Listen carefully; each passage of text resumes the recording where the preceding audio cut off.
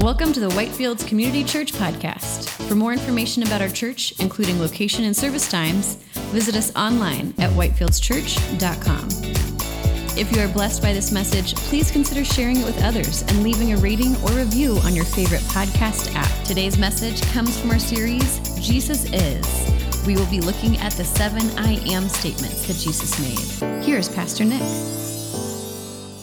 All right, so we're in our series right now, looking at the 7 I am statements. The Gospel of John is structured around 7 I am statements that Jesus made and 7 signs that Jesus performed, which all show us who he is and what he came to do. So in our current series, we're looking at the 7 I am statements. In the next series we'll do, right after Easter, we'll be looking at the 7 signs listed in the Gospel of John that Jesus performed that tell us who he is. So please bow your heads with me and let's pray as we open God's word today.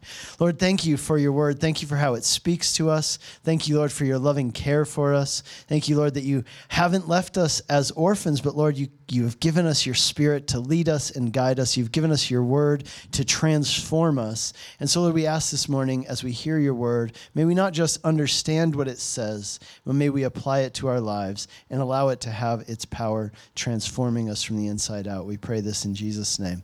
Amen. Well, a few years ago, I took my family to Stonehenge.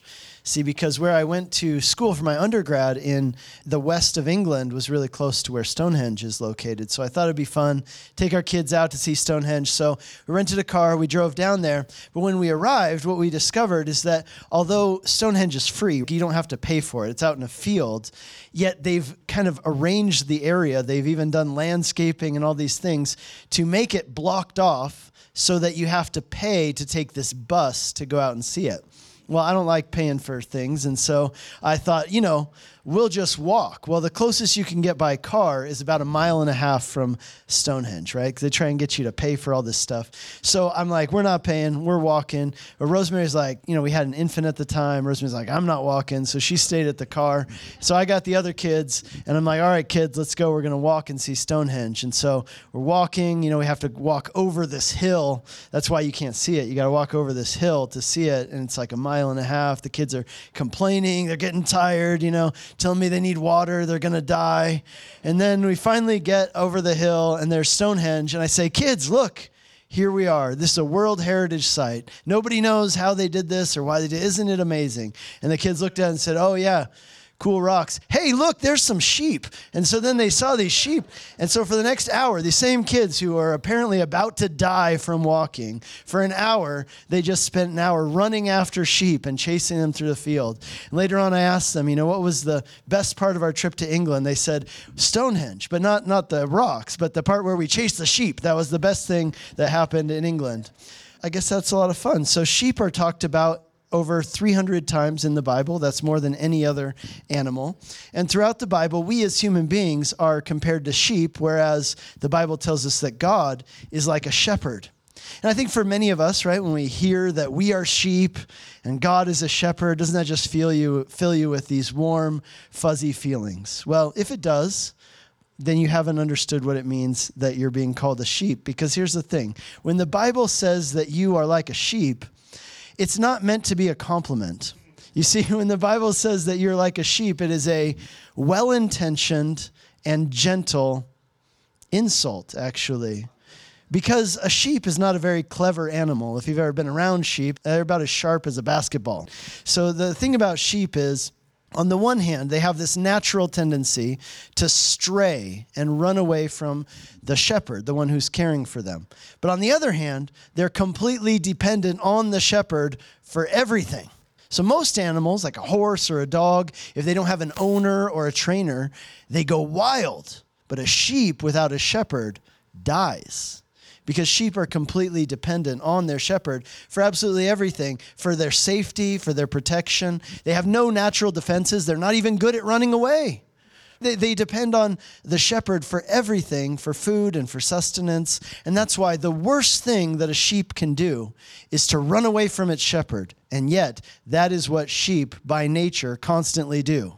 And that, God is saying, is what we are like as people. That's a good picture of us. That's why there are verses like Isaiah chapter 53, verse 6. It says, All of us, like sheep, have gone astray. Each of us has gone our own way. In Psalm 119, the writer says, I have wandered away like a lost sheep. Come and search for me and find me. You see, sheep need a shepherd to protect them, to feed them, and to rescue them. And so when the Bible says that we are like sheep and God is like a shepherd, that's telling us both a lot about us and who we are and our nature as people. But it's also telling us a lot about God and who he is and what he does and what he's like. And that's why it's so meaningful that as his fourth I am statement in the Gospel of John, Jesus declares, I am the good shepherd. The title of today's message is Jesus is the good shepherd. And what we're going to see in our passage today is that as the good shepherd, Jesus personally knows and lovingly serves those who are in his flock. So that's our summary statement, summary sentence, takeaway truth. Write it down in your notes in the margin of your Bible, and that'll also serve as our outline for studying this passage today. But hopefully just that thought as we repeat it and go through it in our study today, it'll help it to stick in your mind this week as you go from here. So as the good shepherd, Jesus personally knows and lovingly serves those who are in his flock. Let's look at the first part of that. The good shepherd.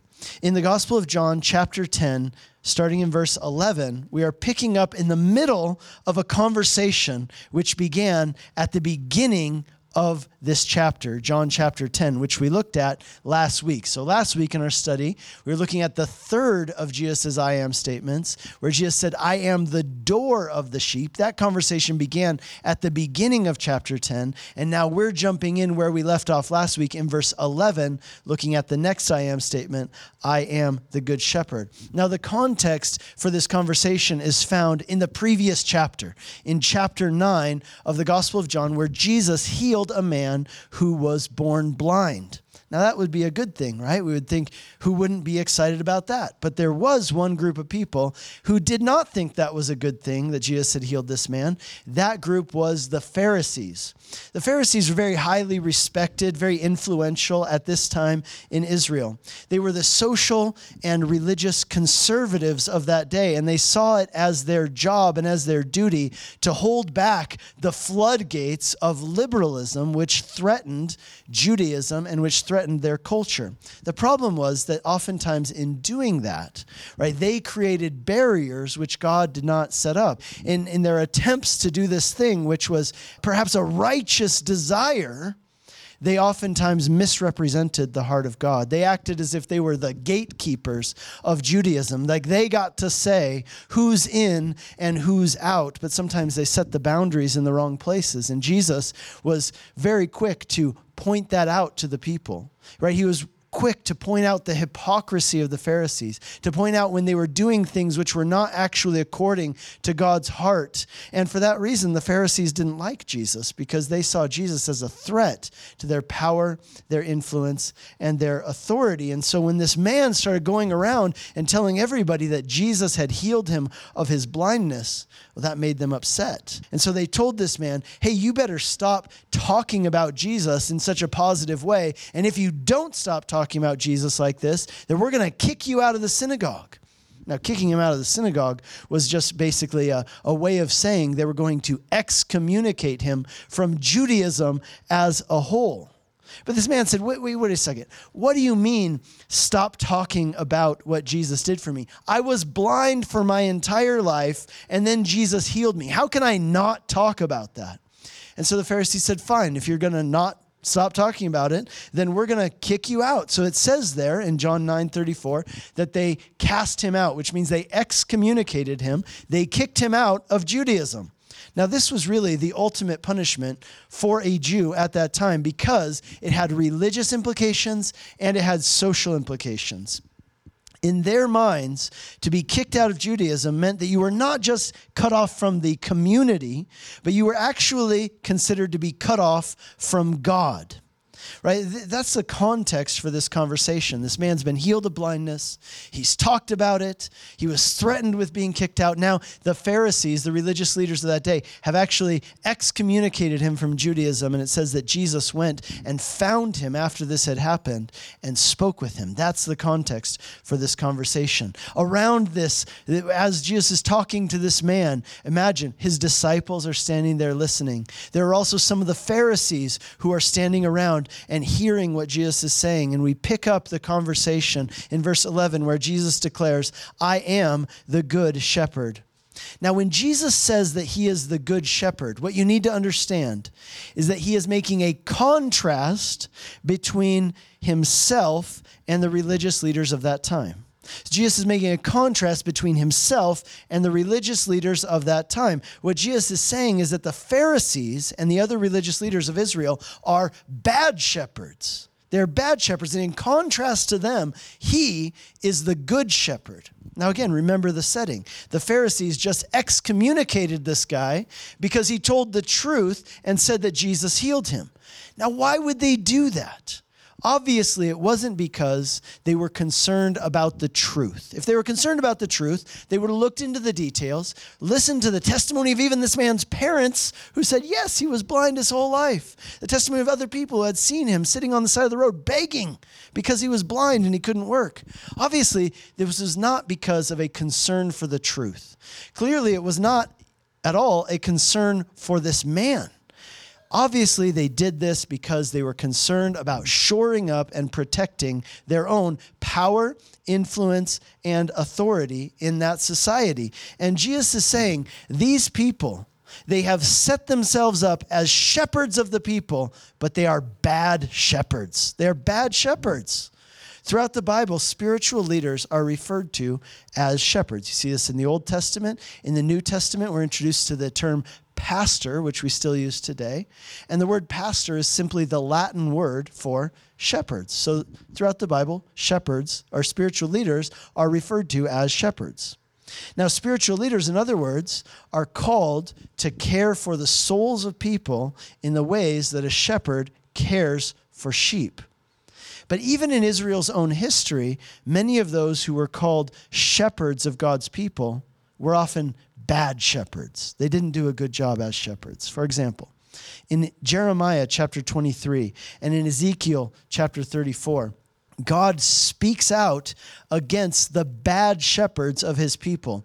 And he promises then to send them the Messiah to be the good shepherd. So here we see in Jeremiah 23, let me just read to you the first few verses. Woe to the shepherds who destroy and scatter the sheep of my pasture, declares the Lord. Therefore, thus says the Lord, the God of Israel, concerning the shepherds who care for my people, you have scattered my flock and driven them far away. You have not attended to them. Behold, I will attend to you for your evil deeds, declares the Lord. The bad spiritual leaders of Israel, what were they doing? They were actually, rather than leading people in God's ways, rather than drawing people to God, Jeremiah tells us that they were actually driving people away from God. Now, isn't that still the case even today? There are people who are bad leaders spiritually, and what is the effect? They drive people not just away from church, but even away from God. You know, Barna Research did a study a few years ago. They did a big survey in which they asked people who identify as non-religious. So people who identify as non-religious, they asked them, why do you reject Christianity? And here's what they found is so interesting.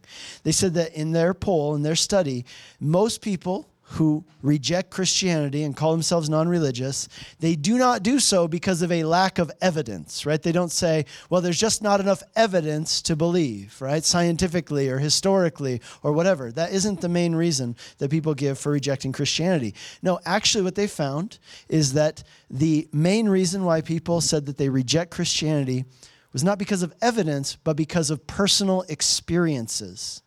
Being hurt by Christian people, or because they had a bad experience with a Christian leader. Just like in the time of Jeremiah, there are people today who are bad shepherds. And sadly, bad shepherds have this effect. They tend to drive people away from God.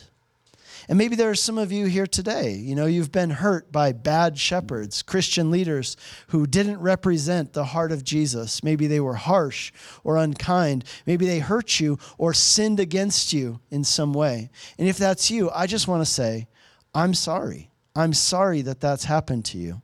And I would also tell you this.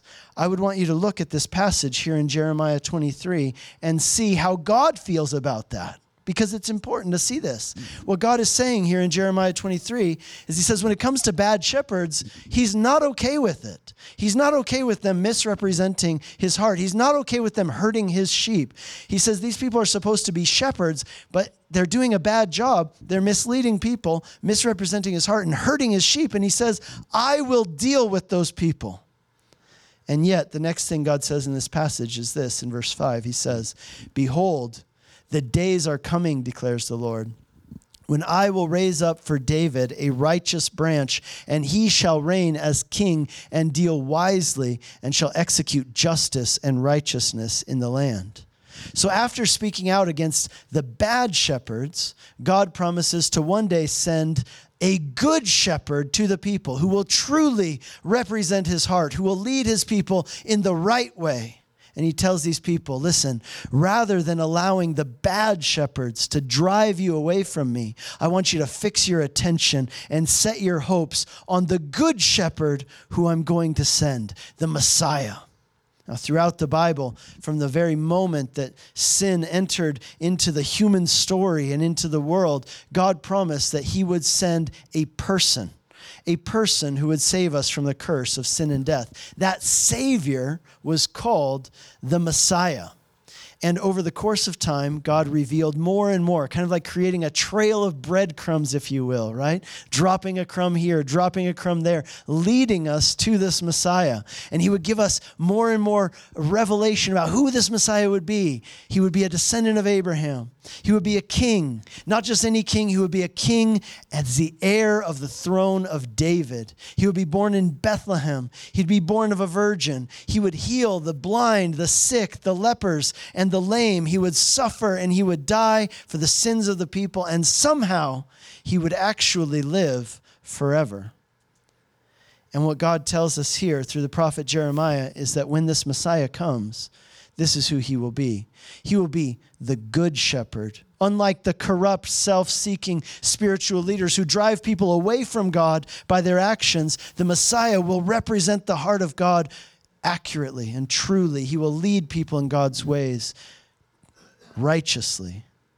You see, by calling himself the Good Shepherd, Jesus was claiming to be the Messiah, the one promised in Jeremiah chapter 23. And he's saying that the Pharisees and the spiritual leaders of his day, they were bad shepherds, just like the spiritual leaders in Jeremiah's day. But now, in him, Jesus is saying, God has finally sent the Good Shepherd, the Messiah, to his people, and they should follow him.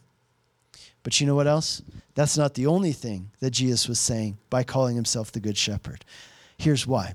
In Ezekiel chapter 34, in the book of the prophet Ezekiel, Ezekiel prophesies against, similar to Jeremiah, he prophesies against the bad shepherds of God's people. But here's the difference. In Ezekiel chapter 34, God says that not only will he send a good shepherd, but that he himself will come to his people to be the good shepherd for them. You see, by calling himself the Good Shepherd, Jesus wasn't only saying that he is the Messiah, he was also claiming to be God come to his people to care for them and to save them. And how would he save them? Well, Jesus says there in the second part of verse 11, the Good Shepherd lays down his life for the sheep. Now, this is different from the attitude of others. Look at what he says in verse 12. He who is a hired hand and not a shepherd, who does not own the sheep, sees a wolf coming and leaves the sheep and flees, and the wolf snatches them and scatters them. He flees because he's a hired hand and he cares nothing for the sheep. Any of you who've had a job or owned a business, you know that there's a difference, right, between the mentality of an employee versus the mentality of an owner, right? An employee is there to do their job and get their paycheck and then get out of there. But an owner has a vested interest. They care a lot more than the employees do because they're invested in a very different way. And what Jesus is saying here is this, that because he is God, he actually cares about people more than the Pharisees do because he created those people. The Bible says that God knit you together in love in your mother's womb, that he knows more about you than you even know about yourself. So unlike the bad shepherds of Israel, Jesus has a personal, vested interest in you because he created you, because he sustains your life from moment to moment. So rather than standing by idly or stepping aside and allowing you to be attacked and ultimately destroyed by the enemies of your soul, Jesus has come as the good shepherd to rescue you by laying down his life for you. Now again, think about the difference. The Pharisees were more than happy to just kick this guy out of Judaism because they viewed him as a threat to their power. They had no concern for this man's soul. In order to protect their position in that society, they were willing to throw this man to the wolves spiritually and, in their minds, cut him off from God and condemn his soul to hell. And they were okay with that, just to protect their own positions and their own power. That's not love. That's not good shepherding. That is self-protection at the cost of this man's soul. And Jesus is saying, I'm not like that. Instead of protecting myself at the cost of people's lives and souls, I have come as the good shepherd, the true owner of the sheep, in order to save your souls at the cost of my life. You see, that brings us back to our sentence. The good shepherd, as the good shepherd, Jesus personally knows. He goes on in verse 14 to say, I am the good shepherd. I know my own, and my own know me. As the good shepherd, God wants to have a personal relationship with his sheep. He's not contented to just own the sheep. He wants to know them. And it's one thing to know about somebody, and it's another thing altogether to know that person in a relationship. For example, I know a lot about Peyton Manning and Russell Wilson, but I don't know them, right? Like I text them, they don't text me back, right? Well, we don't have a relationship. Let's put it that way. And there's a difference between knowing a lot of things about something or somebody and knowing somebody. And this really was pointed out to me several years ago. A friend of mine pointed this out to me, and it was a turning point in my life. You see, she showed me the words of Jesus in Matthew chapter 7, where Jesus says that on the day of judgment, many people will be in for a terrible surprise. Because although they thought they did things for God and they knew a lot of stuff about God, when they stand before God, he will send them away and he'll say, depart from me because I never knew you. I never had a relationship with you. And this friend of mine asked me straight up, she said, is that you? Are you this person who knows things about God, but you don't actually have a relationship with God? And she was right. And that conversation was a turning point in my life. It's what led me to begin pursuing a relationship with God, not just knowing about him, but actually knowing him. You see, the fact is, guys, God knows everything about you. He even knows the things about you that you try to keep other people from knowing about you, right? He knows all your secrets. He knows all your thoughts. All those things which you say, if anybody ever knew this about me, there's no way they could ever accept me. There's no way they could ever like me or much less love me. And yet God knows all of those things. And in spite of it, he still wants a relationship with you. Something interesting happened in February of 1925. Here's what happened. In New York City, a surgeon named Dr. Evans Keith had his appendix removed. Now, that's not a big deal, right? Lots of people get their appendix removed. But this was unique because this was the first time in history that an appendectomy had been done using only local anesthetic. And see, Dr. Evans Keith, he was the one who was advocating. He's saying it would be much safer and much more efficient if we did these appendix surgeries, removing an appendix, if we did it only with local anesthesia. And yet, nobody wanted to be the first one to go under the knife and test it out, because what if he was wrong? Like, what if it didn't work? But Dr. Keith was so sure that it would work that even though he didn't need an appendectomy, he went under the knife in order to show the people that it was safe, what he was advocating for.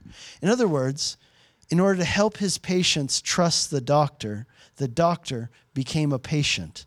He went under the knife himself. Now, Jesus did something very similar for us. Here's what Jesus did. The good shepherd became a sheep so that we sheep might know the shepherd. See, according to Jewish ceremonial law, if you read in the Old Testament, in order for people to commune with God, they had to bring a lamb to the temple for a sin offering. The priests would carefully inspect and scrutinize the lamb to see if it had any defects or blemishes in it. Notice it, it's interesting. They didn't inspect the integrity of the worshiper to see if the worshiper was without sin, to see if they were without blemish. No, they inspected not the worshiper, but the integrity of the sacrifice. And they would inspect the sacrifice, and it was found to be worthy, without blemish or defect. Then that sacrifice could be made to atone for the sins of the people. Now, in this case, in that scenario, a sheep would die for its owner.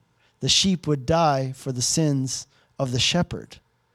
But here in the Gospel of John, we're told something very important about Jesus. One of the first things we're told about Jesus in the first chapter of the Gospel of John comes when John the Baptist introduces the crowds to Jesus. And here's what he says: "Behold, the Lamb of God who takes away the sins of the world." You see, in order for you to have a relationship with God, your sins have to be removed. And in order for your sins to be removed permanently, once and for all, so you can enter into relationship with God, here's what Jesus did for us. He became the ultimate sacrifice.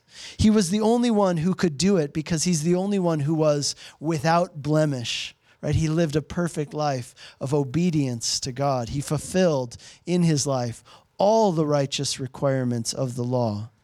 See, the message of the gospel is that the good shepherd, God, became a sheep in the person of Jesus Christ. And he submitted himself to slaughter so that we sheep could know our shepherd. And that brings us back again to our sentence. As the good shepherd, Jesus personally knows and lovingly serves. He says in verse 15, "Just as the Father knows me, and I know the Father, I lay down my life for the sheep." Later on in this book, Jesus explains to his disciples, in chapter 15, he explains to them, "Greater love has no one than this, than that someone would lay down his life for his friends." And then he tells them, "You are my friends if you do what I command you. No longer do I call you servants, for a servant does not know what his master is doing, but I have called you friends, for all that I have heard from my Father I have made known to you." What Jesus is saying is, there is no greater love in the world than the love that I have for you. And the proof of my love is the way that I lovingly care for you and ultimately lay down my life for you. Friends, if you ever wonder if God loves you, the Bible would say that you need to look no further than to the cross on which Jesus died for you. It says in the book of Romans chapter 5 that while we were still weak, at the right time Christ died for the ungodly. For one will scarcely die for a righteous person, though perhaps for a good person one might dare to even die. But God shows his love for us in this, that while we were still sinners, Christ died for us. Now, with that in mind, I want you to also consider what it says in Romans chapter 8, verse 32, where it says this: "Now he who did not spare his own son, but gave him up for us all, how will he not also with him graciously give us all things?" In other words, if God has met your greatest need in Jesus, then you can be completely confident that God will meet all of your other needs as well. If he's already proven his love for you in Jesus, who gave his life for you, then you can trust that he will also meet all of your needs and provide for you in every other area of your life as well. Now listen, that doesn't mean that he's going to always give you everything that you want when you want it. But it does mean that you can entrust your life to him, and that in every area of your life you can trust him because he has proven that he loves you. And so you can know that he will lovingly care for you as a good shepherd. And that brings us to the final part of our sentence. As the good shepherd, Jesus personally knows and lovingly serves those who are in his flock. Jesus continues in verse 16. And I have other sheep who are not of this fold. I must bring them also, and they will listen to my voice, so there will be one flock and one shepherd. The other sheep that Jesus is talking about are Gentiles. In other words, non-Jews, right? So people who are not in the fold, in the sheep pen of Judaism, God wants to bring them into his flock as well. But in order for them to enter in, they will have to come through the door of the sheep, which is Jesus. There's no other way into God's flock except through him. But Jesus is helping these people to understand that God's love and concern doesn't only extend to Jewish people, it extends to the entire world. If you look at the Old Testament prophecies made about the Messiah, it's clear there as well that the Messiah would come through the Jewish nation, but he would be the Savior of the entire world. Jesus goes on in verse 17 to say this, "For this reason the Father loves me, because I lay down my life that I may take it up again. No one takes it from me, but I lay it down of my own accord. I have authority to lay it down, and I have authority to take it up again. This charge I have received from my Father." So on the one hand, we know and we can see that Jesus was killed by corrupt people who essentially murdered him. But on the other hand, Jesus allowed them to do it. Over and over through the Gospels, we see that Jesus had every opportunity to escape if he had wanted to. He could have just walked off. One of my most vivid memories of this, we stood in the Garden of Gethsemane in Jerusalem. And there, when you stand in that garden, you realize that Jesus could have easily just walked off into the night and disappeared and not gone to the cross. And yet he waited there in the garden for them to come and arrest him. He had every opportunity to get out of it, and yet he chose to go to the cross. He laid down his life on purpose because he knew that it was the only way for you and I to be saved. But not only did Jesus lay down his life of his own accord, it says here that he also raised up his own life by his own accord, that he had the power to do that. Now, this is interesting because this is one of the very few passages in the New Testament which tells us that Jesus raised himself up from the grave. Other places, they attribute Jesus' resurrection to the work of the Father. The Father raised up the Son. In at least one other place, in Ephesians chapter 1, it says that it was by the power of the Holy Spirit that Jesus rose from the dead. And yet here it says that Jesus raised himself from the dead. So which one was it? Did the Father do it? Did the Son do it? Did the Holy Spirit do it? Of course, the answer is yes to all of those. And this is one of the reasons why we believe in what's called the doctrine of the Trinity, which means that there is one God who eternally exists in three distinct and yet equal persons. The Father is God, the Son is God, the Spirit is God, and yet there is one God. This wasn't three actions, right? Raising Jesus wasn't three actions. It was one action, and it's an action which could only be done by God. And so we must conclude that God is a Trinity, one God in three persons, Father, Son, and Holy Spirit. Now, here's what happened as a result of what Jesus said here. It says in verse 19, there was a division among the Jews because of these words. Many of them said, he has a demon and he's insane. Why would anyone listen to him? Others said, these are not the words of someone who's oppressed by a demon. Can a demon open the eyes of the blind? See, the people were divided. As the people heard what Jesus said, they realized that his words required a response from them. They couldn't just continue on living their lives as they had before. They needed to respond. What Jesus was claiming was so huge, it was so audacious that they either had to reject it and say that he was crazy, or if what he was saying was actually true, then it demanded their entire life. It demanded their allegiance, their all. They had to believe in him and actually follow him. But what they understood very clearly was that they could not remain neutral. They couldn't stay on the fence. And friends, this is true for us today as well. If you really understand what Jesus is saying here, the one thing you cannot do is you cannot remain neutral. You cannot just do nothing about it. Either what Jesus is saying here is true or it's not. If it's not, then by all means, don't follow him. He's a fraud. He's a charlatan, a con man. But listen, if it is true, then this is the most important message in the world. And again, here's what he's saying, just so we're clear. He sums it up in verses 27 through 30. He says, "My sheep hear my voice, and I know them, and they follow me.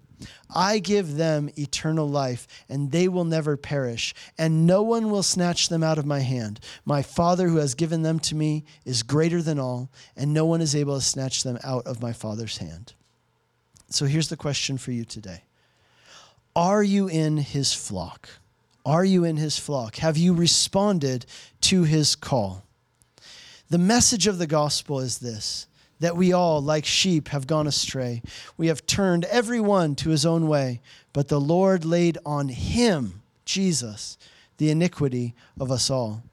He, Jesus, was pierced for our transgressions. He was crushed for our iniquities. Upon him was the chastisement that brought us peace, and with his wounds we are healed.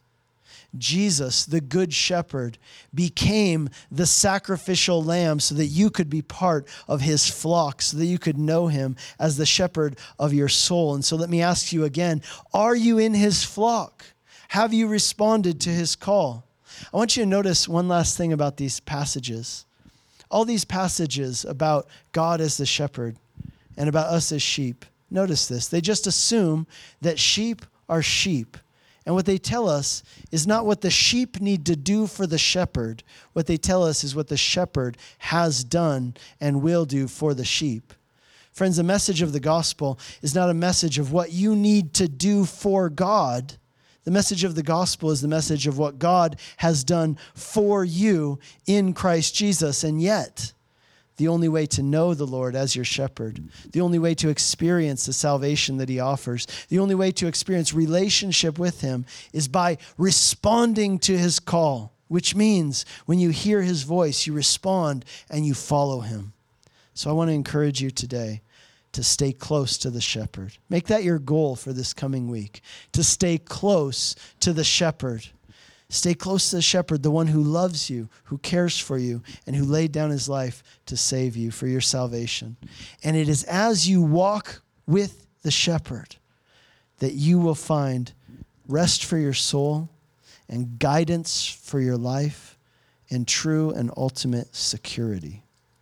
Friends, the Good Shepherd, as the Good Shepherd, Jesus personally knows and lovingly serves those who are in his flock. Would you please bow your heads with me and let's pray.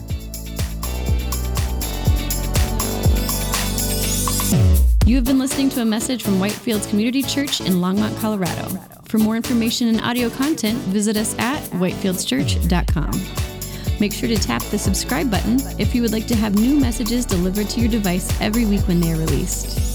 If you have been blessed by this message and would like to support our ministry, you can do so by leaving us a review on Apple Podcasts or by giving a donation to our church on our website at whitefieldschurch.com.